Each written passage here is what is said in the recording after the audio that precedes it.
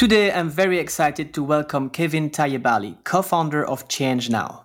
ChangeNOW organizes the largest gathering of changemakers in the world. Beside the COPs, it's the biggest event on impact and environment. They managed to do what few events can do, bring together and mobilize different groups with different interests: activists, corporates, entrepreneurs, changemakers. They have 35 employees and Kevin is the Chief Development Officer. He takes care of all the relationships with the international delegations, investor relationship, and before ChangeNOW, he has created 3 companies. No co-founder of ChangeNOW is actually from the event industry. That's probably how they managed to come up with such a new business model and to scale this event so quickly. So today you're going to learn about how to scale with a different, innovative approach on partnerships, how to bring together and mobilize these different groups with different interests, and how to influence the system. Kevin, thank you very much for being with us today. How are you?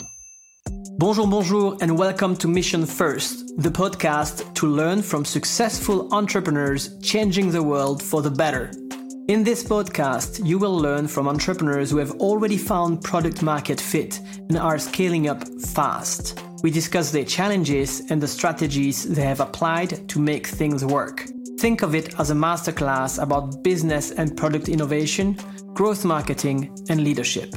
I am Gilles Toussaint. I help mission-driven companies exceed their revenue objectives with growth marketing, product-led growth, and LinkedIn personal branding strategies. So tell me, you are in Mission First. What is the mission of ChangeNOW? The goal that we're trying to go after is really how to accelerate the environmental and social transition of the world. We've seen during the Paris Agreement in 2015 that the goals are very high, the stakes are very high, and so is the urgency that comes with it. But the real question that we're trying to find an answer to is, how do we make this transformation from a world that wasn't really not aligned with our planetary boundaries in its way of functioning to a world that actually takes account, and not only takes account, but functions within the scope of our planetary boundaries. And what we've seen in the past great shifts, paradigm shifts that we've seen, like the Industrial Revolution in the 19th century, for example, is that usually when you want to make a big transformation, you need to embark on board all the stakeholders, and first of them, the private stakeholders, the businesses. And the idea behind what we've started at first, ChangeNOW, this really big summit, was to use the traction around the Paris Agreement and the ambition of the states to become carbon neutral and to reduce the emissions of the world so that we actually reduce and we contain global warming to 1.5 degree. Basically, our mission was to accompany these goals with a great mobilization of the private stakeholders, the private world, the businesses, and so that we find solutions to our goals using business, and so that business doesn't stay just a part of the problem, but becomes a part of the solution. That's the vision behind what we studied at the beginning with ChangeNOW, which was to showcase state-of-the-art of innovation related to all the UN goals, and mainly to 4 big equations that we're trying to solve, which are climate change, but the loss of biodiversity, the limitedness of our resources, and the human way to organize this transition.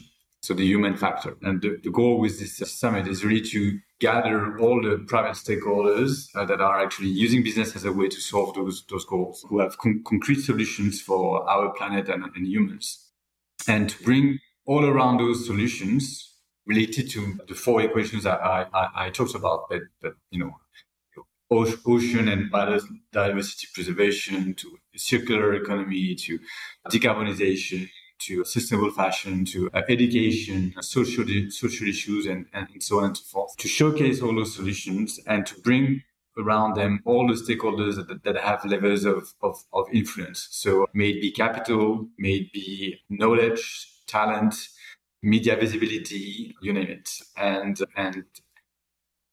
we started in 2017 with a small gathering in Paris, and the traction has been huge, and it became in less than 3 years the biggest platform in the world after the COPs that is really covering the topic of sustainable innovation and really showcasing all the solutions that we have and helping to scale them. And it's really the parallel I like to make is really the COPs are there to show the way forward and the goal, and ChangeNOW is here to show how are we going to attain those goals. So how many people are we talking about at ChangeNOW right now?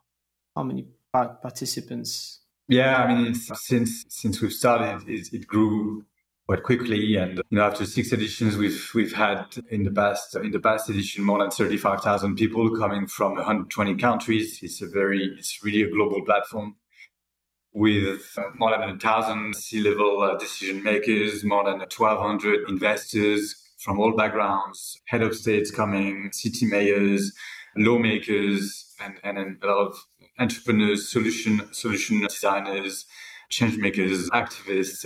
As you mentioned in the introduction, it's a great, vibrant moment in the year when all the kind of stakeholders are actually gathering, and in a format that is very positive and focused on concrete action. And the goal is really here to not just to show that it's urgent to act, because yes, it's urgent to act, but it's also to inspire and to show the participants that all of us actually are actors of change. We all have a role to play in our condition of citizens, of wives and husbands, of as children or a father or wife, or obviously as a professional, and it's really to give courage and to give motivation to all the stakeholders that are coming and attending the summit, and to show them that it's actually there's hope, there's urgency, but there's also hope, and that through collaborations, through multi-stakeholder collaboration, with the use of coalition alliances, we're going to be able to shift this system, because I think that the common understanding is that no one alone is able to shift a system. But I think when we gather all the right stakeholders together and we make them work together, that's how we make progress. And that's what we're here for. How many co-founders are you, and from which backgrounds are they? So actually, ChangeNOW is the third company I've started. And at ChangeNOW, we are three co-founders, Santiago, Rose, and myself. And before, when as far as the other companies I started are concerned, I actually launched the two other organizations with one single partner. So we were two, with the first one, which was actually an NGO and not a business, but an NGO in India related to the topic we were trying to cover was cultural education in less privileged areas, in slums, in orphanages, and in very difficult parts of the city of Mumbai. And we were two behind this project. And then the second project I launched a few years later in Paris was in the tech actually ecosystem. I was actually fascinated by the incredible scalability that comes with the tech world, and coming from a previous experience working at a very local level in Dubai, fundraising and trying to bring change at a very local level. I wanted, after this experience, to actually work on a project that actually can reach scalability very quickly. And I launched an e-commerce platform with another person that I actually met during my MBA at INSEAD, with this idea of helping to digitalize all the stakeholders in e-commerce that are actually far from digitalization. So all the local merchants, all the small stakeholders that don't have the digital savviness, to help protect the diversity of the stakeholders that you can find in the local neighborhoods in the big cities in the world, and try to help the bookmakers and the local shops to survive, because in the face of globalization and the big tech platforms that we know today, we know it's very difficult for them to survive, and we wanted to help them to do just that.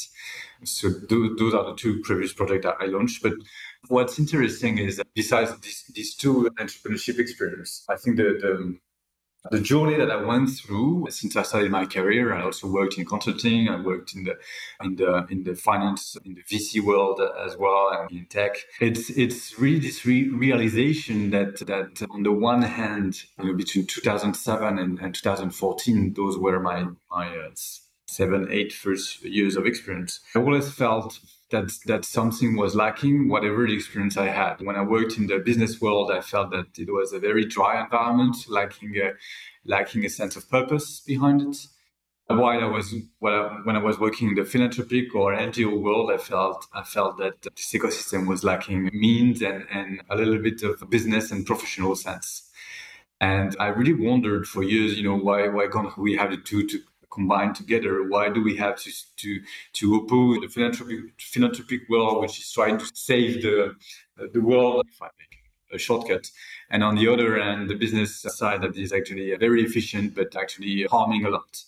And so 2014 is the year I actually went to do my MBA at INSEAD, and that's when I actually started researching what we call at the time, what we still call ops, and all the alternative ways to run businesses today. You have quite a few movements, like Entreprise à Mission in France. You've got a big op movement, which is very famous in the US, that has gotten a lot of traction in Europe now. You also have steward-led companies in Germany and in quite a few other countries. In 2023, we've seen quite a few alternative ways of doing business blossom and mature, and that's the topic that I was really interested in back in 2014, 2015. How do we basically make the two converge, philanthropy and business, and how can we use business as a force for good and as a way to solve our issues?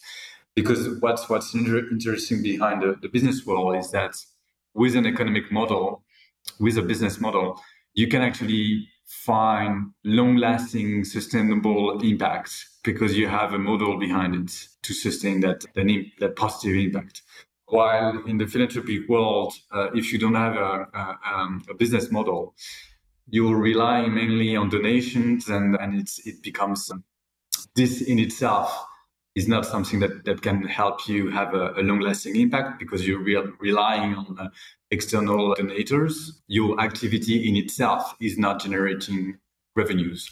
So that's why I find this path of businesses that are actually run differently in a much more, I would say, impact-driven way. I find this path really interesting, and I think that's the way of the future. Yeah, so with ChangeNOW, you managed to combine basically impact and scalability and business. What's the current business model at ChangeNOW, and how have you came up with that model? It's a business because we want to show that business can be part of the solution. So obviously we didn't want to be an NGO because we wouldn't be proving the point we're trying to make. So the question was to reach the magnitude and of the scale that is necessary to reach our goals. We need to have a business model that works with the ambition that we have, and the ambition. But I'm not just saying ambition as an entrepreneur, but ambition related to the urgency of the situation that we're in right now, because it's not a 1.5 degree trajectory that we are on right now. It's rather a 2.8 trajectory. So we are in a very difficult situation with the business. The world has taken a lot of is late.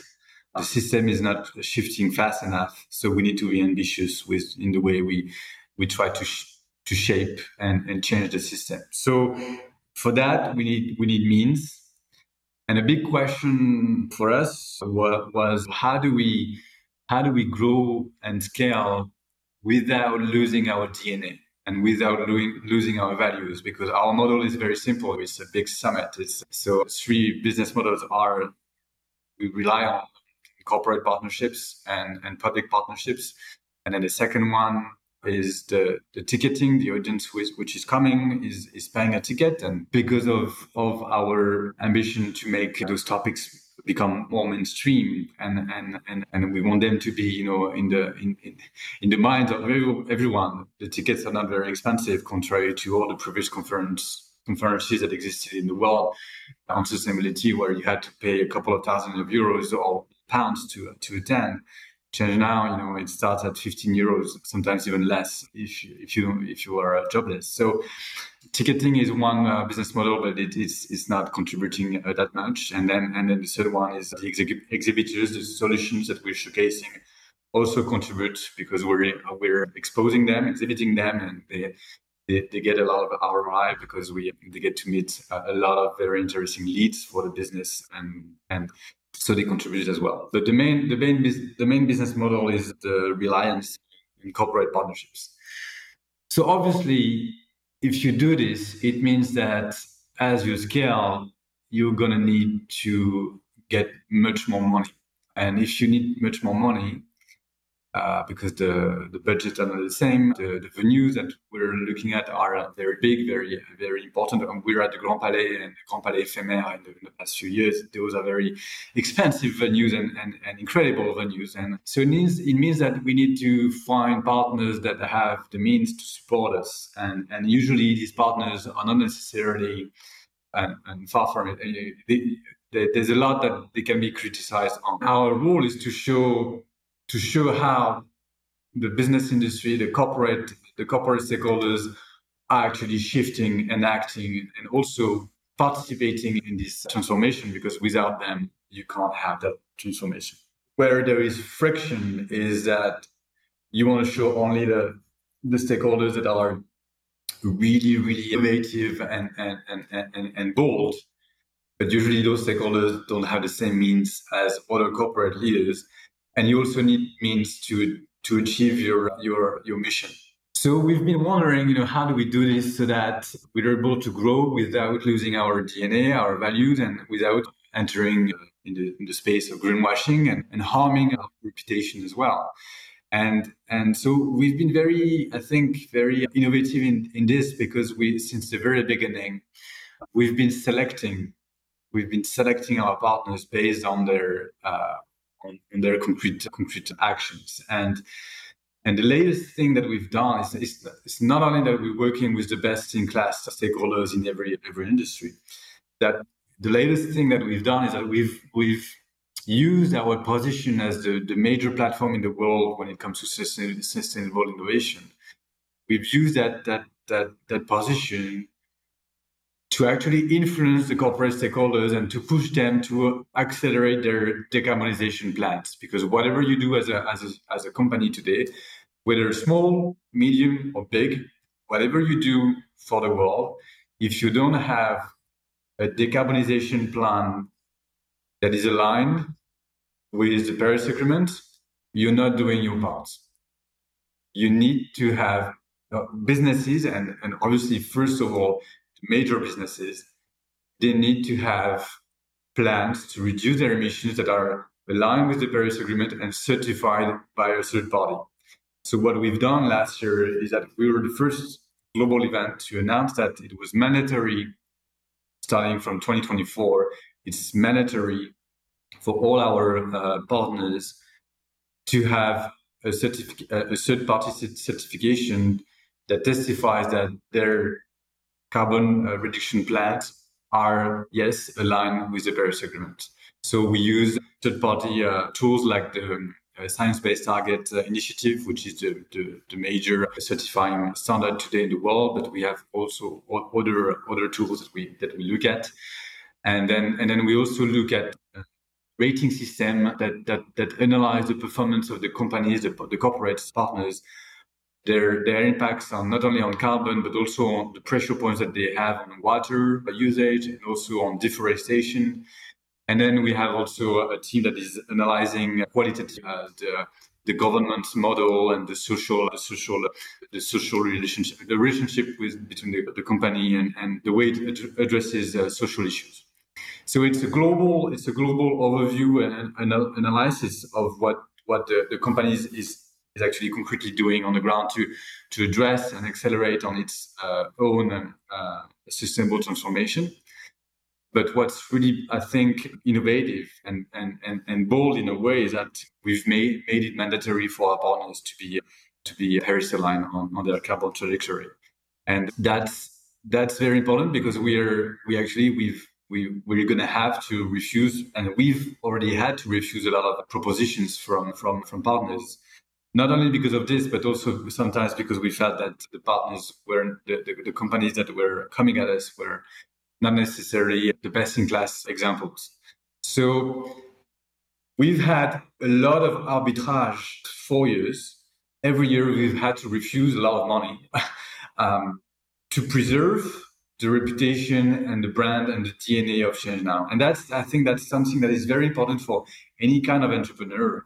If you have the chance to have a company that is finding success and that is growing, you need to make sure that you don't lose the values on which your company was based on. You can trust me on this. We've had to take very hard decisions, and we've had tensions. We had confrontation within the teams because we're not necessarily everyone was agreeing on the decision we made. But in the end, I know for sure that the partnerships that we've refused, that was the right decision.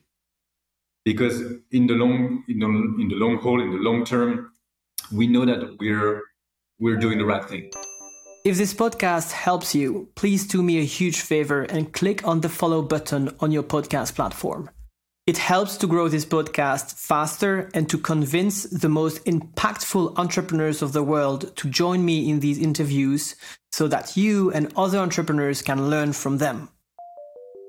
And we know that this is actually fuel for ChangeNOW because it's fueling our reputation, our ability to attract the right stakeholders, to attract meaningful and really driven stakeholders around the platform, which brings a lot of sincerity, which brings all the experience and the feeling that when you are at ChangeNOW, you're experiencing something unique, which creates the experience and which is what makes people come back every year. And we know that even if we lost some money at some point on the short term, we know that in the long term, it's serving what we're here for. So that's my advice, is to never compromise on values along the way, even if we all know that when you scale, you have more resources, more people, more employees, and you need to make sure that the values that you started the company with are maintained with the new additions that come in the company, and that you're able to have a transmission of those values from the more senior and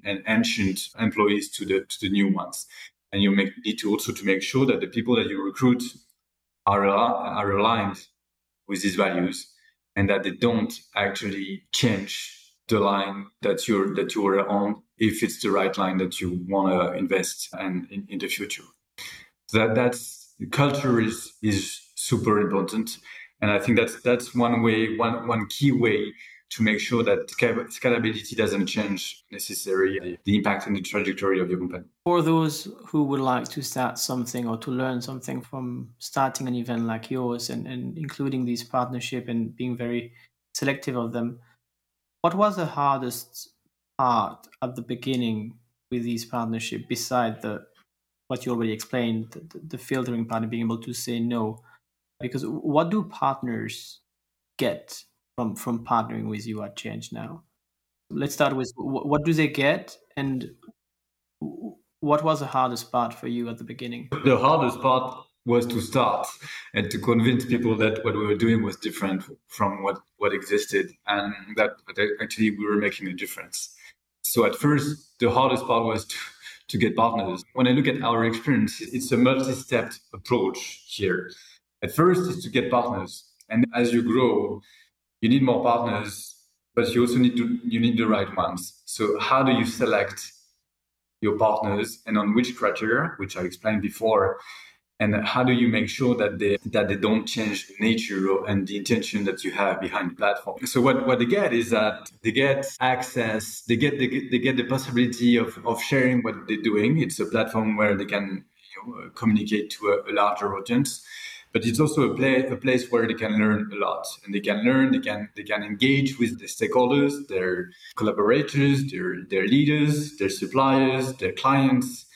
And what's interesting is in the past 6 years, we really went from a situation where A, it was hard to find partners. B, when we had partners, mainly it was about communication. And now we've come to a place where they understand that it's not about that. It's really about how do we use ChangeNOW as a platform to celebrate the change that we're making and to accelerate on our own trajectory, on our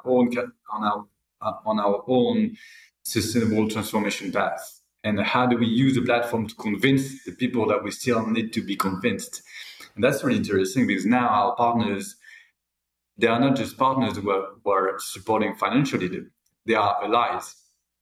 They are allies, and we're giving them a role which is really to use their influence, to use their network and their capabilities to accelerate the sustainable transformation of the world, which is like a company in the fashion industry or the cosmetic industry. Well, knows a lot of influencers and stakeholders, role models that are very well known by the public. If they bring them and those stakeholders that are not necessarily sustainability experts, but come at ChangeNOW and have an incredible experience and come back home different and come back home understanding that they, as influencers, can also be part of this movement and positively influence the world and become climate ambassadors, for example, our impact is huge. And it's not ChangeNOW's impact, it's our partners' impact here. So what's really interesting is now after 6 years, we went from a phase where we had to hunt for partners to a phase where we're selecting them and we're giving them a role. This is also giving purpose to their own participation and to this partnership in itself. The partnership in itself is creating positive value for the world. It's not just an exchange of services between two companies that are exchanging goods or services. Here is a partnership, it's an alliance that is creating positive value for the world. And that's what I really find fascinating, is that we've been able to get there after 6 years. And I'm really excited to see what we're going to be able to achieve in the next 6 years, because now that we have a trusted relationship with them and that we have partners that are as excited and sometimes as bold or even bolder than us, it's really exciting to see that with their strengths and their influence, we can really shift a lot of mindsets and scale the number of mindsets that we shift during the 3 days of the summit every year. Yeah, so I see your partnership, the partners are not only like being a sponsor on the page and being mentioned, you give them options to organize the learning expeditions or like host an event, exhibit their solution, but also connect with the delegations, organize an award ceremony or workshop. The interesting part is when you say the hardest was at the beginning to get them. So what is the advice that you'd give to someone who is starting? How did you manage at the time, you being 3 co-founders starting there, who were not from the event industry? How did you manage to convince the few first partners? Because there's always this problem with marketplaces or these kind of things where you're not big, but you need partners to become big. So how did you manage that? It was a mix for us. I'm not necessarily saying that it's going to be the same for everyone, but as far as we are concerned, I think the intention and the sincerity really helped at first. You could feel that what we were trying to achieve was very selfless driven, but was really to bring support to an ecosystem of stakeholders, the impact ecosystem, to get more strength, get more visibility. We launched it to help all the social entrepreneurs, the changemakers of the world, to get their own platform to become more visible.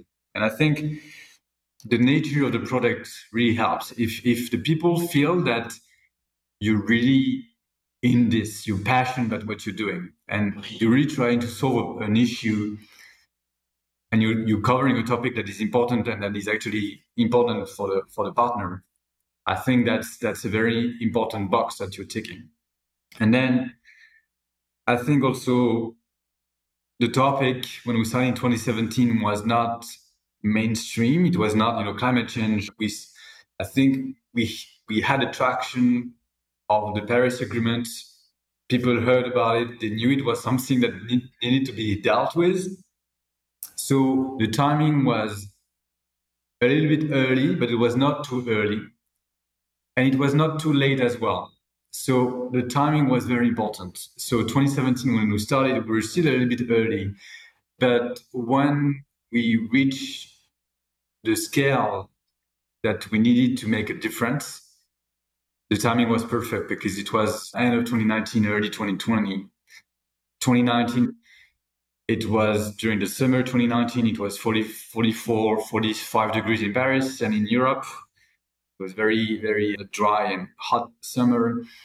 And then all the journalists, the media started talking about it, about climate change. And that was a perfect timing for us because that's actually the year, January 2020, just before the COVID crisis hit. That's actually when we had decided to scale and go to the Grand Palais and organize this giant summit for changemakers on climate and all the other UN goals. And so it was a perfect time. So obviously the partners were convinced it was the right topic and the right time to join on board. So I would say passion. I would say sincerity. I would say making sure that you're actually solving a real problem. And then I would say timing and a little bit of luck as well, because I have to say we were lucky because the third edition, January 2020, that was just a few weeks after the Yellow Vest movement and just a couple of days, weeks before the COVID crisis hit. So I have to say sometimes when I talk about it with my co-founders and the team, it's almost like it was meant to happen because there was, we chose that date like almost 2 years before and with the team of the Grand Palais, and we had no clue that what happened was going to happen. There was a little bit of luck there as well. So, and you need it in entrepreneurship also. Yeah, I mean, timing and luck is something you can't control, but when you're passionate and if you are putting a lot of energy behind it, that increases the chance that luck is behind the door. Maybe one last aspect. I would also say that the brand is very strong because it's actually a call for action. It's a proposition that no one can refuse. It's almost universal. When you talk about change now, it's something that any single person can actually. You mean the name? Change Now. The concept of change now. We want change now. I think it's also a proposition that no one can refuse. And I think everyone, when we talked about the idea and the concept behind it, every single person could actually associate himself with the concept. The universality of the concept behind change is something that also I think. I totally agree. Let's talk about the second part, about the scaling part of this. What are the advice you would have to scale such an event from 2023 right now? You scaled a lot. So what have you learned on the way? What are the strategies you use to scale, whatever when it comes to marketing or growth in general? And then what are the things we should take into account or when scaling that you've learned on the way that might be difficult for companies like yours? We haven't tried to bring everyone all by ourselves. We were just 3 at the beginning, and then all 5, 10. Now we're more than 35 team. We couldn't bring 35,000 people just ourselves. So I think what we focused on was to really partner, and I'm not talking about necessarily corporate partners, but like to bring the right communities and the right stakeholders, all the networks and the communities that we wanted to bring them at ChangeNOW and to offer them a platform for them to gain more visibility and get more traction during those 3 days. So I think what really helped was the fact that we were a little bit pragmatic in the way that we couldn't do a lot of quantity just by being 3 or 5 or 10, but we could do a lot of quality. And qualitative work means going to the right networks and communities, like I spoke about before about the B Corp movement or the Solar Impulse Foundation or the Ashoka movement and all those networks and stakeholders that have been in the social entrepreneurship and social impact space for so many years. We saw ChangeNOW not as an event, not as a summit, but more like as a community of community. And I think we've been very open with all of them. Hey, before you jump to the next part of this episode, one quick info. If you don't want to miss the best strategies for entrepreneurs like you, sign up for my newsletter with a link in the description. You will receive a summary of advice from each episode, get personal recommendations based on your startup stage and industry. And you will also receive my most useful growth and LinkedIn marketing strategies. Just follow the link in the description to sign up. Back to the next part of this interview. From the beginning, we've been able to customize and offer the platform and really to tell them that whatever they wanted to do at ChangeNOW, they were free to do it. And it was a tool for them to be used. So it was really this notion of giving away the platform and showing it and sharing it. It was really about sharing ChangeNOW with the stakeholder that can actually receive a lot of value from it. And I think this idea of sharing is really something that helped the summit grow because they understood right away that it was a great moment for them. It was a need. It was a need for the global impact ecosystem in the world to gather every year and to get momentum so that we speak about it and then so that more and more people get interested into it and that more collaboration can happen. So I think they all understood that it was actually solving a need. And by bringing these communities and around them all the other communities of investors, journalists, and media partners, I think that's what made the sauce and the magic sauce happen. What was the hardest part about scaling up? Well, I think you take a risk, right? When you scale, when we decide to go from a place where we're bringing 2,000 people, then 5,000 people, and then we decide to, in 2018, to go at the Grand Palais in Paris, which was home to the world exhibitions in the 19th century. So it was very symbolic for us. When we decided to go there and take all the risks ourselves, I think that was the hardest part, it was a real leap of faith, a real leap of faith. And that came with a lot of pressure. There was a lot of pressure on our shoulders because we were taking all the risk and we had no idea if it was going to be 800 people or 10,000 or 40,000 people coming in the end. We had no clue. And then we ended up with an event in January 2020 with 28,000 people coming. That was incredible. So you went from 5,000 to 28,000. Yes. How does that happen at that time? What was the minimum you were supposed to meet, and then you start to go to partners and say like, this is do you start to go more for the partners? Do you start to go more for the awareness and to bring the people there, the marketing, or do you? I think here it was really, there was a lot of gut feeling. We knew after what happened in Paris in 2020, this was the next wave. This was the major goal, the major transformation that the world is going to face it's all about sustainability. We knew this was the topic of the century after the tech transformation. And we just didn't know when was it going to happen exactly and when was it going to be a topic that actually people care about and feel concerned about. So when we were in 2018, so we've had done 2 editions at Station F with, first year, 2,000 people. The second year, a bit more than 5,000 people at Station F in Paris. We're in the position where we know that Station F, which is the biggest tech accelerator in the world, is when we know that this venue is not big enough anymore to welcome our summit, comes the question, where do we go next? And we always had this idea of that one day we would go to the major venue, historical venue, and the Grand Palais was the one that we thought we would go one day, but we thought at the time it would be year 10. we had no clue it would be year 3. And then we had a meeting with them. It was very funny because at the time we were not structured. We had just started this business, this company.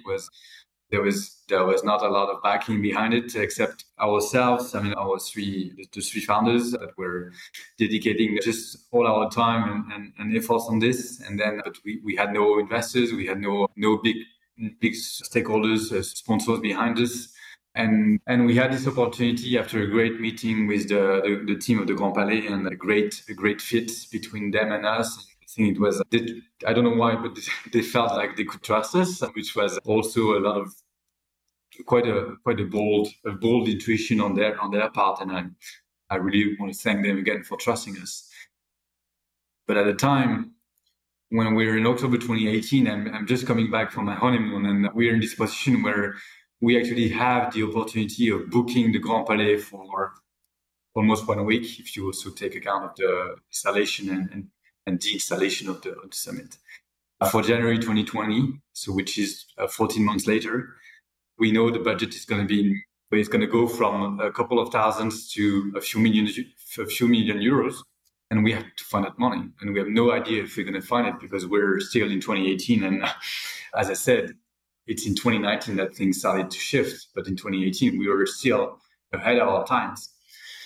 So I think that's when this notion of leap of faith and feeling that the time has come, it's the right moment to do it, and that if we don't do it now, then we may never have another occasion to do it.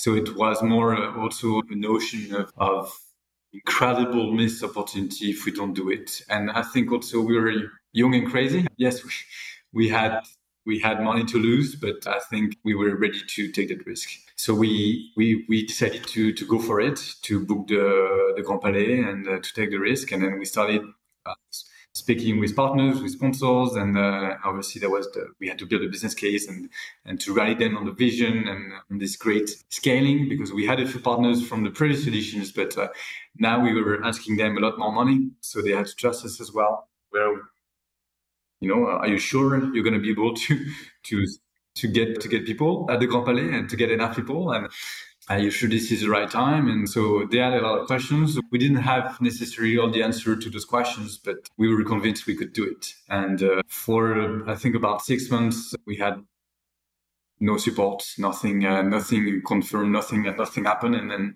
as I mentioned, with Greta and the summer in Paris and in Europe, September 2019 is the moment when we got all the confirmations and the goals back. We managed to make it happen in the last few months, in the last few weeks. Actually, it came together in the last mile of this race, and it was incredible. That moment was incredible when we saw 28,000 people coming at the summit, and people flabbergasted, moved. Like, you have no idea how many testimonies we had of people telling us that, and we still have those testimonies every year. People telling us that we've changed their lives. Like they had social callings. Like they decided to change their careers. They decided that they were so moved by the speech, the people that they had met, and the stories, and all the social entrepreneurs who felt that they were not alone anymore, that they were surrounded with all the people doing incredible things with them, and it was giving them such an incredible boost and a hope for the future. And I remember when we finished that event and we had our first team meeting, at the time we were just 8 in the team, 8 to organize this summit in January 2020. We all cried we were all like, we had given everything we had. We had, and I actually just had my first baby, and my 2 partners also had a kid, and we're expecting a second one. And we've worked nights and days for so much time to make this happen, and we had given everything we had to give for it to happen. And I'm still very moved when I speak about it. We're really trying to achieve something that was stronger than us. I think when you see the success matching the vision, I think that's incredibly powerful. And you can be proud for having pulled that. Even though it's funny to hear how many people on this podcast, how many guests have mentioned how much Greta has done for them in terms of timing and helping that.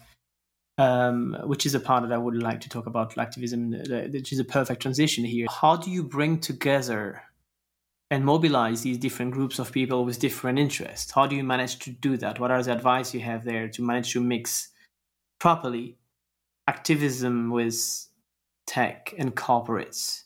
Because tech and corporates is something that goes very well. But when I think about activism, since COVID, I haven't been to a single conference the past 2 years. I've done everything online. I'm looking forward from next year on to start going probably to ChangeNOW. I'd love to. But all I see from events is what I see in documentaries, where the activism usually happens outside of the events, and they are protesting a lot at the COP, for example. How do you bring together these people with a positive output? Yeah, so first of all, Gilles, I think it's not an option. You have to come to ChangeNOW this year. It's end of March for the record, 25th to 27th of March. And what's really interesting is that I think one of the missions that we have also is to fight polarization, because the polar is really preventing the system to shift as well. I mean, I think we understand the position of everyone. Activists, they try to shake the system, and we need activists to shake the system and to raise the voices and to show that we can't go on like this. And then you got like the people that are actually in the system, in the decision making situation, that are not necessarily on the other hand either convinced or trying to protect the current situation, but you still need to convince these people, because without them, you're not going to be able to make that shift that is much needed. And then in between those two groups, you got a lot of people in between that are not activists, but they know that there's something to be changed. They just don't know how to do it. And then people that are in the system and want to shift it from the inside, because that's my take on this. You need 1 foot in it, and you need 1 foot outside the system to shift it. But that's systems change theory. That's another topic. What we're trying to achieve with ChangeNOW is to be a unique moment in the year. You mentioned the COP. I think the COP is a moment it's a moment when that you leave depressed. You leave depressed from the COP, because, as you said, you got the blue zone, the green zone, and then all the side events from civil society on the other side, and then you feel the frustration that actually the negotiations are not matching the expectations, and so it doesn't work really well in terms of experience, because the frustration is really visible. At ChangeNOW, on the contrary, we're trying to bring everyone together, and we're trying actually to build bridges between all those stakeholders. We're trying to show that the activists and the person in the system actually can find common ground together, and they actually can work together. Because the confrontation it doesn't work.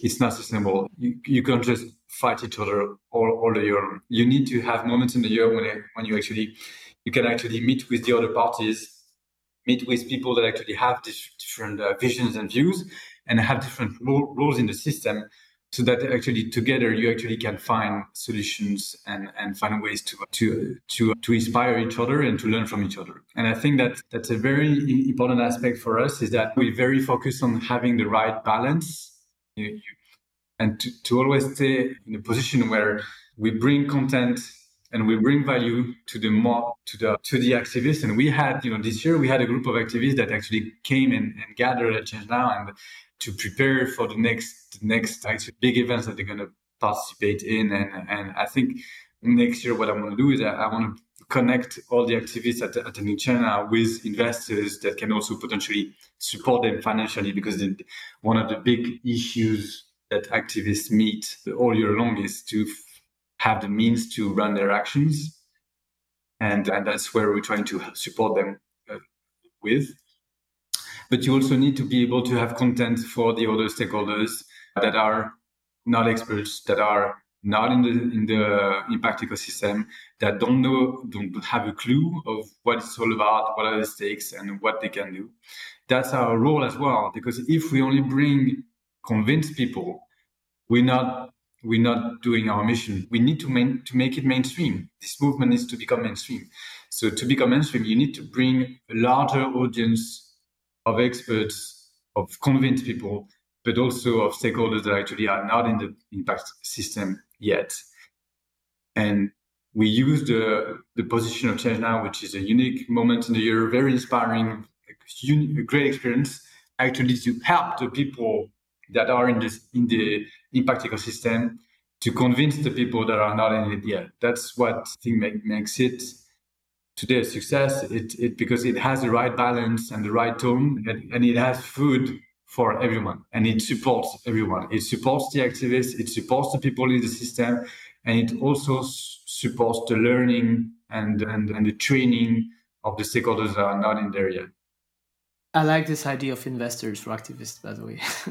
But I'm sometimes looking about new ideas, ventures to start. I think that's a very interesting one. But I think what's also very important here is that you have values that you stick behind, and that I think I haven't been at ChangeNOW. I'll be next year. But the activists, I cannot imagine activists being able to be in the system or able to discuss with such, that's my opinion, but with companies who are really not following these values. So when I look at your partners, I'm not going to name them here, you can find them on your website. But what I'm happy to see is that you don't have partners, you are filtering out the partners that I think would be out of question to discuss with some activists. When I see some events where saying they are accelerating the green transitions and have their partners being, I have one in front of my eyes right now, BP Ventures, Shell, and other stuff like this. It's my pure opinion, but I really believe that it's very hard to be convincing and to start having, when we know that these companies are burning so much right now and making so much profit and still burning the world, that it's very hard for me to imagine that you can have a constructive discussion with them. Like, well, here you have an ecosystem that is built around values, bring the people there that, like, with these massive corporates, but which align to your values in this case, and then start to have an open discussion with activists. To be frank, it's a great conversation here. It's not black or white. What's for sure that since the beginning we've excluded the oil and gas industry from our partnerships because as you mentioned, you need them to reach our goals. We need them to shift. We need them to invest in solar, in renewables. We need that.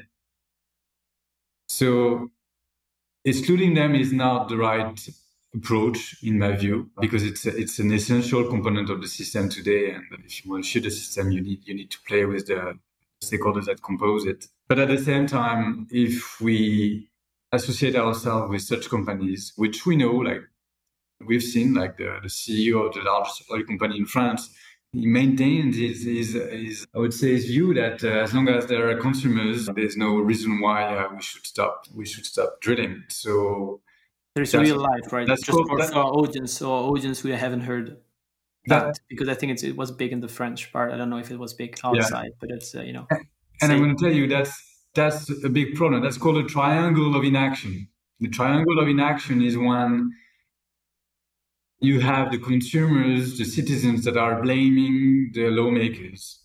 The lawmakers are blaming the corporates, and the corporates are blaming the consumers. Triangle of inaction. And here, that's exactly the case, and we see that pretty much everywhere in the oil industry today. We know that they're investing a lot in renewables, that's for sure. But we also know that they are still drilling a lot, and they are not on a Paris Agreement alignment trajectory, right? The strategy is still to fuel the demand, and as long as you have testimonials like that, then I can't, as a co-founder of a platform like ChangeNOW, I can't explain and present this as a positive change for the future. I'm not saying that they don't have a role to play.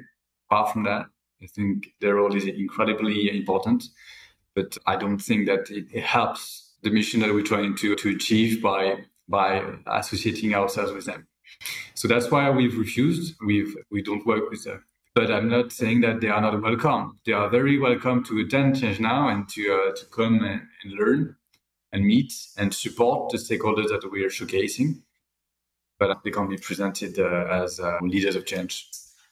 I think it's just a question of finding the right role and the right positioning and the right responsibility for every partner that attends ChangeNOW. And that's really what I think we're very, very demanding on, is that every single partnership is unique at ChangeNOW. We don't have any kind of pre-done packages or anything like that. We always adapt whatever our partnerships we decide to run and to create with a new company. We always adapt it to what the company is concretely doing on the ground, its ambitions, and its credibility. How can we influence the system? So we mentioned that this is the last part I wanted to discuss with you. You said you had nice examples in education and sports. How can you influence the system? Yeah, I think that's a very important topic. I've done a lot of reading on system change, and what I see today is that the two main factors of change, it's not voluntary action. Voluntary action, in my view, doesn't work. If you take all those coalitions or pledges around by organizations that are counting on the good faith of a big community of stakeholders, what we've seen so far is that actually it doesn't work. It's not bringing the change that is necessary and at the speed that we need. What's working on the other hand is actually when you find the right incentives to shift the system. And the two main incentives are social pressure and financial incentives. Financial incentives is what's happening in the finance world with the ESG ratings that are helping basically stakeholders that are greener to get access to more capital.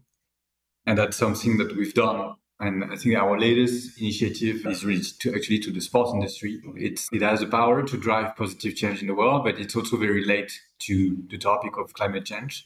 We've seen that in Qatar. We've seen that with the World Cup. We've seen that with quite a few large events, past events that are not sending the right signal. And that's just not okay. I think when you have a billion people watching your competition, you need to show exemplarity on climate change in 2023. So we've been thinking about, how do we make the system shift, the sports system shift? And I think the main incentive is here, it's financial. And the sports system works the same way that ChangeNOW works, which is through sponsors, launch competitions, events, sponsors for federations, for clubs, and so on and so forth. So we decided to launch using the influence of sponsors that are already on a Paris-aligned trajectory, carbon reduction trajectory, and that are already sponsoring the sports world. Hey, just a 10-second break to tell you. I just released a free video presentation to explain the 3 key strategies I use to get 7,500 changemakers to follow me on LinkedIn and to reach more than 1 million people this year with my posts. It's free. Just follow the link in the description to download it. So the 4 companies that we actually managed to get on board are Orange and Sodexo. So they are big sponsors in the sport industry, sponsors of the PSG, for example, or Roland Garros, the Tour de France, the French Football Federation, and other international competitions. And we've got them to commit that by 2025, they will sponsor only organizations in the sports system that are themselves committing to reducing their emissions at a Paris-aligned pace with a third-party certification body. That's also very innovative, and that actually got a lot of traction in the sports system. We got a lot of media visibility, and we know that it's actually really contributing to shifting the mindsets, because we with this tool, what we're saying is that we're not saying it's just a threat. What we're saying is actually a tool for the CSR heads of the major sporting organizations to convince their boards and their decision makers that if actually they make the necessary steps to reduce their emissions, they will be better funded. That's what this initiative is doing. So we are aligning the financial incentives with the carbon incentives. And I think that's what we've done in the sports system. We've also done it in the education system. What we've done in the education system was create a new ranking system for the schools, the engineering schools and the business schools. So the pilot was in France, but we're bringing this initiative in other markets now. And the idea was to create a new ranking of the best engineering and business schools to change the world. And the idea was to shift the list of criteria that we use in most rankings, that you can find in the Economist or Financial Times, Challenge, or many other media. Usually the criteria historically have always been linked to the reputation of the school, the average salary when you exit the school, and other topics related to the prestige of the academia and the quality of the classes. Here, what we've done is that we've only analyzed how the school is training its current students on the goals and on the major challenges of the century. So the environmental and social issues of the 21st century. So how much research is done by the school, how many courses are made, how eco-responsible is the campus, how inclusive is it, how engaged in life, how many alumni work in the ecosystem, and a list of 50 criteria. And with the support of Plesico, we've actually launched a new ranking 2 years ago, the ranking of the best schools to change the world. And this made a lot of noise as well. And it was very, very interesting because obviously the best historically ranked schools didn't want to necessarily to go along, to play along, because it's actually you're shaking shaking the establishment. But one by one, the school started to actually respond to our questionnaire, and now all of them, my friends, are actually participating to this ranking, to this initiative, and it has become, I think, one of the rankings that the schools are following the more closely, because all the students, they are using it to denounce or to put pressure on the school, and it's actually really helping the schools reevaluate the weight that they put on those topics. And I think we're helping them as well make the necessary shift. And we've also helped the other rankings to adapt their criteria list and to change it a little bit so that they integrate more ESG criteria in the way they rank schools today. That's how you shift the system. Those are two concrete examples. We've got more in line and more in our heads, but that's also the role we like to play. Is that we have this platform now, this unique summit in the year, which is obviously what ChangeNOW is known for. But in the years to come, we're definitely going to use this position and this asset to influence more and more the way the laws that are made, decisions that are made by economic and political leaders, and also to help drive more and more capital in the ecosystem. This is what we're aiming for, and I spoke a little bit about that at the beginning. But while the vision at the beginning was to create a summit for the businesses, so that to get them engaged and to contribute to the responsibilization of the business community and to help the business world address those issues more concretely, and also to support the solutions to scale this.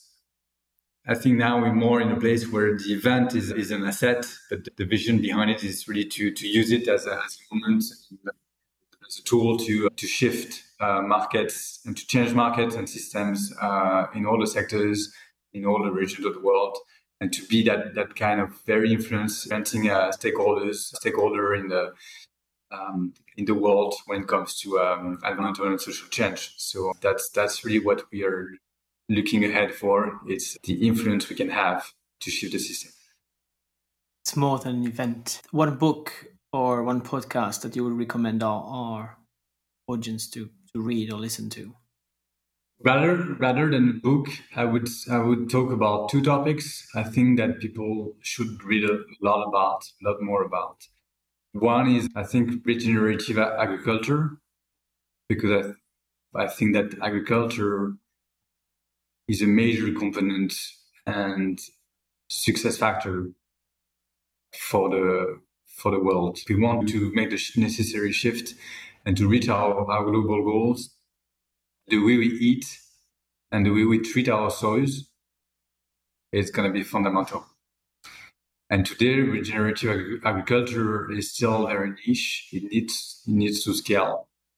So we need to find ways not only to feed ourselves in a more healthy manner, that's the organic movement, but we need also to find ways to take more care about the soils, because if the soils die, we're not going to have land anymore to feed ourselves. And also when it comes to the carbon sequestration and its ability as well to help also companies and stakeholders, societies absorb a lot of the carbon that is emitted, I think it's a really, really key topic and area to be in today. But it's also very close. There's a lot of inertia in this sector. There's a lot of laws that need to be changed. There's a lot of subsidies that need to shift. There's a lot of mindsets that need to be shifting. There's a lot of support that we need for our agriculturists and the business model has not been proven yet.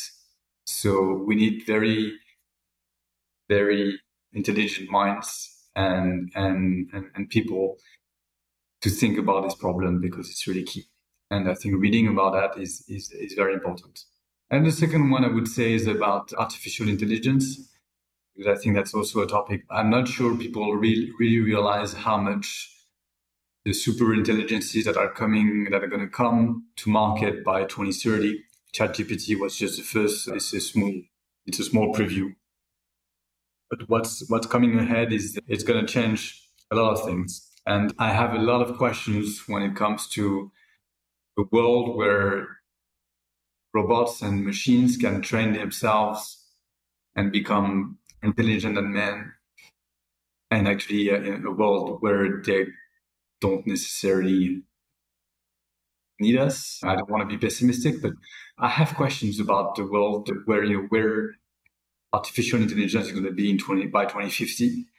And I'm not sure people realize that the ethics decisions we take today to control this evolution are critical.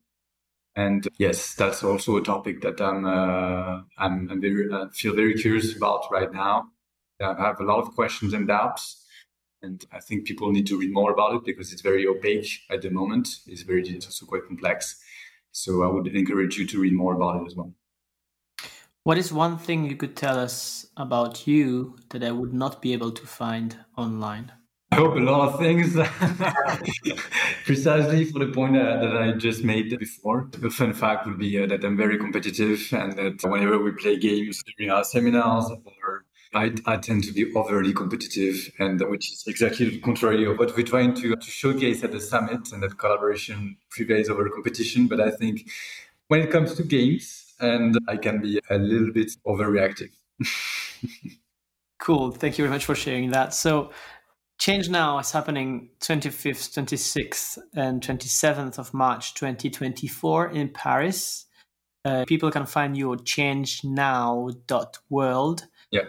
Do you have anything else you want to ask the audience? Well, I hope that you will come at the summit this year, 25th, 26th, 27th of March in Paris. And if I would be very curious to hear your feedbacks from this experience that you'll be having at the summit this year. And I hope it's up to your expectations. That would be my question, is if you come at ChangeNOW this year, was it up for your expectation, and did I sell it well? Good. Where can people find you, contact you? You can find me on LinkedIn very easily, and otherwise contact at changenow.world. I'll get the memo. We'll share that in the notes of the episodes. Thank you very much for your time today, Kevin. That was super insightful. I wish you a great day, and I'll definitely see you next year at ChangeNOW. Great. Thanks, Gilles. Hey, if today's episode was useful, share it with your entrepreneurs' friends so that we can all have a bigger impact on this planet. And give it a 5-star on Apple Podcasts. That will make my day. Thanks so much in advance. Have a nice day.